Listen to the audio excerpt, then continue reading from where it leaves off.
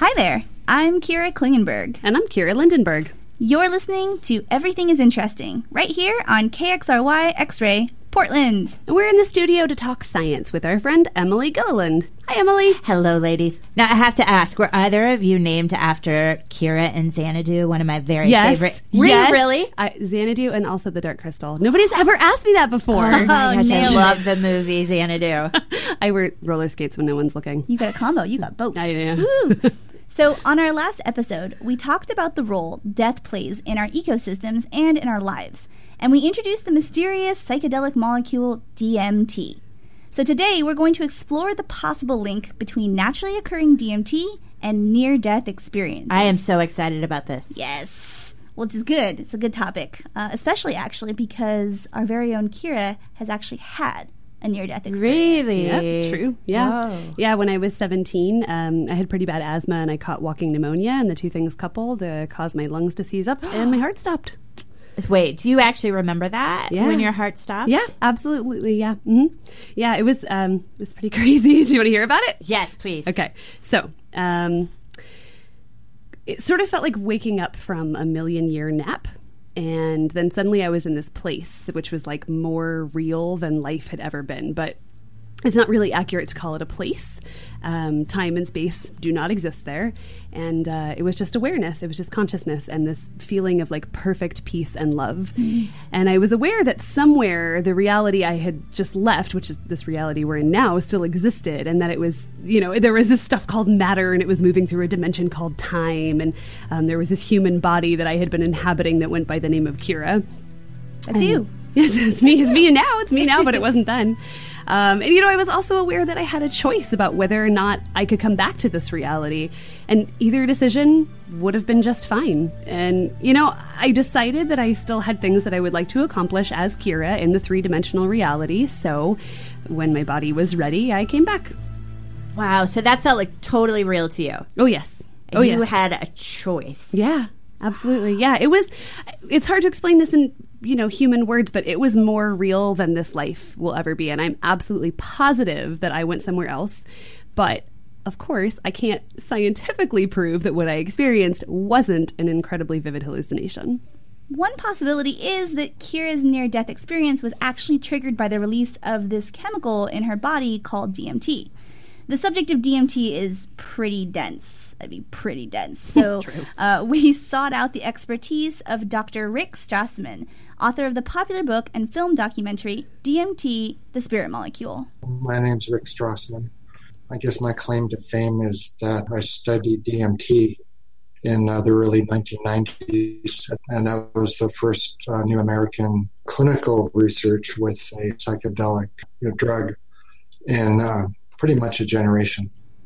Dr. Strassman is a medical doctor who specializes in psychiatry and psychopharmacology.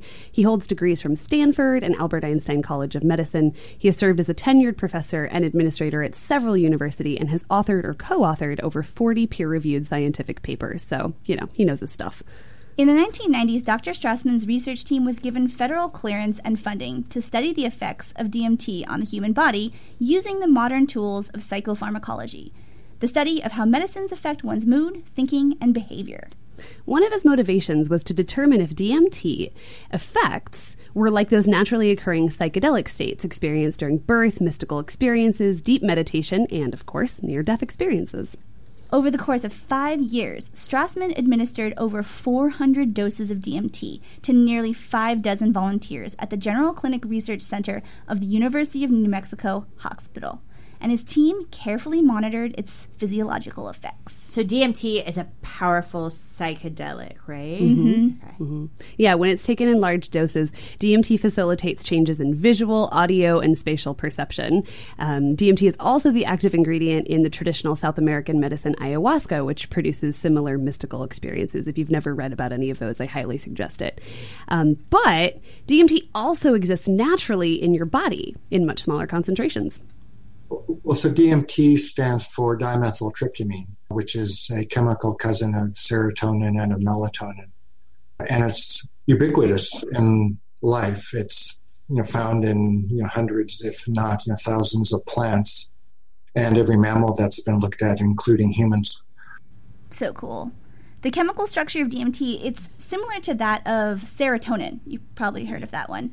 Serotonin is a particularly important neurotransmitter for which there are countless receptors throughout our bodies. And when a serotonin molecule binds to its receptor, it sends out sort of this unique signal pattern to all the cells in our body. Things like it regulates stuff like mood, perception, and thought. But, like putting a different record on the same turntable, when the similarly shaped DMT molecule binds to a serotonin receptor, it initiates a completely different signal to the body. And this unfamiliar pattern is what results in altered cognition and perception and, often includes hallucinations and the feeling of being somewhere other than this reality. So it's triggering those psychedelic effects. Mm-hmm. Yeah, pretty much, with the binding to the serotonin receptors and all. But the crazy thing is DMT is being made inside your body right now. But there are specific enzymes which are responsible for DMT synthesis, from tryptophan. It's just a two-step process. And it's just beginning to be looked into. They've cloned the gene which produces the necessary final enzyme, and they've characterized it. So chemically, DMT is derived from the amino acid tryptophan, which is incredibly common. And many organisms, including us humans, possess the genetic blueprints for the two key enzymes that convert tryptophan to DMT. Pretty cool, huh? And equally incredible is that our bodies go to great lengths to transport DMT into our brains. Let's see, I think it was in the late 1970s, early 1980s, a Japanese team demonstrated that DMT is actively transported across the blood-brain barrier using energy. And a study from Brazil a few years ago confirmed that. That research team from Tohoku University in Japan published their findings in the International Journal of Applied Radiation and Isotopes in 1985. Actively transporting substances across the blood-brain barrier is a huge deal. It's a huge deal, guys. It's amazing. This semi-permeable protective shield is highly selective about what molecules can pass from the bloodstream into the brain tissue. So some small molecules like water can passively flow through tiny holes in the barrier. But for DMT to get into the brain, the body has to make a DMT-shaped door in the blood-brain barrier and then expend energy to usher it through that door. Tiny, tiny door. Tiny little DMT door. Organisms don't expend energy needlessly, so it's unlikely our bodies would go through all the trouble of both synthesizing and transporting DMT if it didn't serve some purpose to us. But what is that purpose? We don't know for sure, but we think that it might have to do with the way we perceive the world. It's thought that DMT produced within our bodies may help us interpret the vast array of data gathered by our sensory organs. Maybe it helps our brain turn vibrating molecules and bouncing light waves into understandable shapes, colors, and sounds, helping us perceive our physical environment in an understandable and coherent way. Oh, is this like how the Matrix works? Like DMT helps me to see this beautiful version of the world instead of just a bunch of code speeding past me on a computer screen? Yeah, the blue pill was full of DMT. Where's my secret has been shared? Somebody make fan fiction for that right quick. Plot Easter eggs Yeah. rooted in science. Oh, yes. And it's not all just conjecture either. No, a team of researchers at the University of Wisconsin-Madison found that the enzymes necessary to synthesize DMT are found in abundance in the eyes, which could help explain the strong visual experiences reported by the patients in Dr. Strassman's clinical studies. When given DMT, some saw or reported seeing bright, intense colors that were 100 times deeper than normal. They saw cosmic doors, playful clowns, and sentient sort of non-human entities. Some even reported being able to see in what they described as 4 or more dimensions. I mean, stuff got really weird and really specific. I always want to see in 4 dimensions. Me too. So DMT in your eyes might be causing hallucinations. That's the theory. I mean, all this stuff is conjecture. It's so hard to prove because we can't take instruments with us into, wherever how do you measure DMT perception? sends us to. I have no idea. So, okay, this is what I think, and this is like absolute conjecture. This is kind of stuff my brain comes up with at 2 a.m. after I've been thinking about this for 7,000 We were hours. up at 2 a.m. It's we true. were up at 2 a.m. So, okay, here's my thought. There are 3 options to explain these visual experiences. Number 1, DMT is doing something to your eyes and other sensory organs that makes you straight up hallucinate.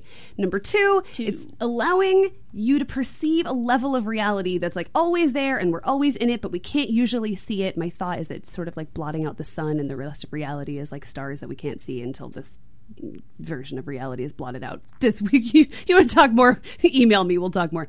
Number 3, DMT allows your consciousness to detach from your body and go to this place that is realer than real.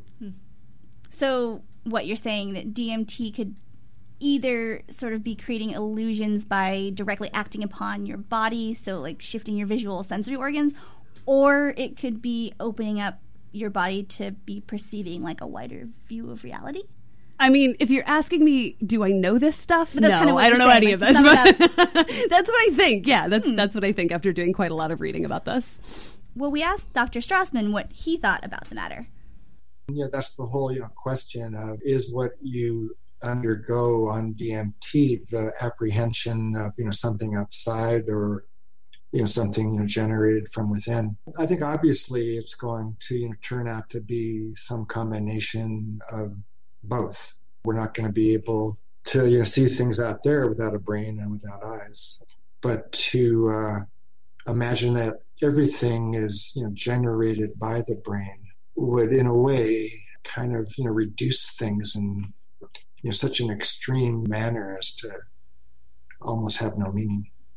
The best answer is always a combination of both, right? I think so, It's just yeah. like, let's just say it's all of that and then some.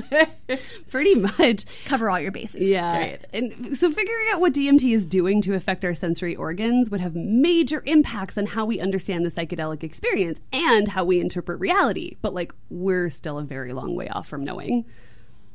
I think that's going to be a very long-term course of research. It's going to take hundreds of years, perhaps. But it's worth, thinking about. Absolutely worth thinking about. If you're just tuning in, this is Everything is Interesting. With the help of Dr. Rick Strassman, we're exploring the mystery of the psychedelic substance DMT. So, what we've learned so far, let me see if I've got this. DMT is pretty much in all living things. As far as we know. We synthesize it in our bodies. Mm-hmm. We actively transport it into our brains Which through is crazy. Through DMT the doors. little DMT With doors. the little baby DMT doors. So clearly has some purpose in our lives. Maybe it even influences the way we perceive reality. So if it has a purpose to our living bodies, why do we think it is also involved in our death? Okay, so the theory is that DMT is thought to be released in large quantities as we die. But as you can imagine, it's pretty hard to gather data related to the moments just before someone dies. You're like, can I just stick this needle in your brain real quick? So we don't have concrete evidence that this is the case. But based on what we have been able to measure about brain during death, the release of DMT would make sense. Here's Dr. Strassman again. There are big spikes in electrical activity of the brain as it's dying. And, the release of a slew of neurotransmitters, including epinephrine, norepinephrine, at the time of death as well, in the brain. These are hormones being produced by the brain. Epinephrine and norepinephrine are our fight-or-flight hormones released during stress. And they're also the neurotransmitters that activate our pineal gland. The pineal gland is situated deep inside the brain. Dr. Strassman noted that while we've known for over 50 years that the lungs produce DMT, recent studies are showing that the pineal gland also contains it. The pineal gland's main function is to produce melatonin, one of the chemical cousins of DMT. It already contains the necessary materials to synthesize DMT, so it would make sense if this was the primary DMT factory of the body, and it would also make sense that this is where it would be released from as we die. We know that epinephrine and norepinephrine stimulate the pineal gland during times of stress. So Dr. Strassman hypothesizes that because dying is such a stressful moment, stressful, would thus stimulate the pineal gland, triggering a large outpouring of the DMT also found there. I think that it makes some sense to propose that levels of DMT in the brain increase at the time of death, and that greater activity of DMT is responsible for certain aspects of the dying experience. A huge release of DMT from the pineal gland during death has the potential to directly influence our sensory and emotional centers. Both the pineal gland and these centers of the brain share cerebrospinal fluid, and this allows chemicals that are secreted by the pineal gland to potentially have immediate access to the areas of our brain that process sensory input. If I understand it correctly, they're like right next to each other, so it's a pretty primo spot if you're trying to influence. It's like having a Starbucks on every corner. Your not pineal really. gland, that's a bad analogy. like a Starbucks on every corner. Right. That's maybe not our just next because they're close. Just because that's never mind. Forget that one. Proximity. Right. So DMT could affect sensory input to our brain, which could affect a near-death experience. And the similarities between NDEs, or near-death experiences, and DMT trips suggest that this may be the case. Many people who've been near death describe experiences similar to the trips of some of Dr. Strassman's DMT patients. We hear accounts of things like tunnels, bright, warm lights, angels and demons, a divine and mystical place where time and space seem to have no meaning at all. Those who receive the highest doses describe being in what they call the soul's waiting room and feeling that one has been there many times before. They also describe this feeling of having been sort of ripped away from their body to get there in the first place. And I have to say, it's really similar to what I went through when I almost died. And actually reading about Dr. Strassman's patients was the first time that I heard anyone describe something similar to what I saw and felt. Like, truthfully, I've gone now almost 20 years without hearing anyone talk about this, the same experience that I had. And so I'm pretty sure that I, too, was in that waiting room. And yeah, so wherever I was, nothing existed except my consciousness. And I didn't see a white light, but I did see tunnels. And they each led to a different kind of experience that my consciousness could have if I chose to go down that tunnel. So like one led back to Kira, and one said tree, and one said New York, whatever that means, and one said death. I want to go to tree. I'd go to New York. To be the entire city of New York. Yeah, and I knew, like, I had already decided that I wanted to take the one back to Kira, but I couldn't yet because I had to wait for my heart to start beating again. So kind of important, I guess. Yeah, but it was such an interesting place. And while I was there, I checked in to see if I had emotions. Like, did I feel sad to be away from my family and my reality, or like, was I angry that I was dying? And I realized that emotions, besides like peace and love, are absolutely a chemical product of our human bodies. The only thing that existed was consciousness and peace and love, and it was beautiful, and everything was exactly as it should be. That feeling of peace and serenity is one similarity between near-death experiences and DMT trips that seems to pop up all the time. This has led some researchers to theorize that the purpose of endogenous DMT during death is to help our brains cope. So releasing DMT at death could utilize its reality-altering characteristics. Large doses of DMT released all at once might alter the perception of dying to reduce stress on the brain and ease the experience. It's hard to tell, of course, because it's very difficult to measure things like perception. Yeah, maybe one day. But DMT certainly seems to have a protective effect on the brain's physical cells. So Dr. Rick Strassman explains. It's interesting. If you give DMT to a test tube, full of brain cells, more or less, and you starve those brain cells of oxygen, if you give DMT, it reduces the damage that the lower oxygen levels cause in those brain cells. As it turns out, DMT doesn't just fit into serotonin receptors. It also fits snugly into sigma-1 receptors, which play a role in protecting tissue when it's not receiving enough oxygen. If high levels of DMT are released during death, it may be as a last-ditch attempt to minimize damage to our brain cells. So DMT might just have two different jobs, altering our perception and then protecting our brain tissue? Mm-hmm. Yeah, very possibly. I mean, both effects would certainly be handy at the time of death. I think Dr. Strassman sums it up pretty well here. Pieces of the puzzle are coming together in as much as stress increases a number of hormones which might possibly impact production of DMT, especially neurotransmitters. And if, DMT is protective against hypoxic brain damage, that would be an argument in your favor of its utility being released at the time of death. And if you can correlate the relationships between the DMT state and the near-death state, to the degree those overlap, you have a kind of a tidy package. Tidy package. A tidy package. While we are pretty confident DMT has some function in the dying process, it's going to take a lot more research before we can concretely explain exactly what that function is. But we have to keep our minds open.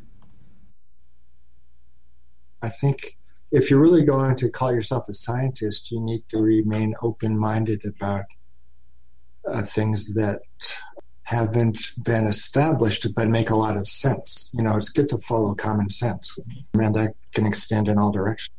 So, Kara, do you feel like you know what it's like to be dead now? I actually have gone the last 13 years, how old am I, 16 years, thinking that I did. But now I'm not so sure. And I was really curious to get Dr. Strassman's opinion on what DMT and near-death experiences can teach us about the nature of death and dying and what it's like to be dead. So I asked him. I don't think it says that much about what it's like to be dead, because the near-death experience is just, near death. It's not, the dying state. Or it isn't being dead, like in the ground for a month or something. Once the, near-death experience is over and, the death experience takes over, I don't think the NDE necessarily describes what happens after you're dead, only as you're dying. So after all this research about DMT, I don't know that I can explain what happened through the lens of science. And I am not convinced that my experience was a hallucination, but I do definitely think that DMT played a part in what happened to me. So we may not be able to know what dying is like until we finally lose our grip on life completely. But that's not really necessarily a bad thing.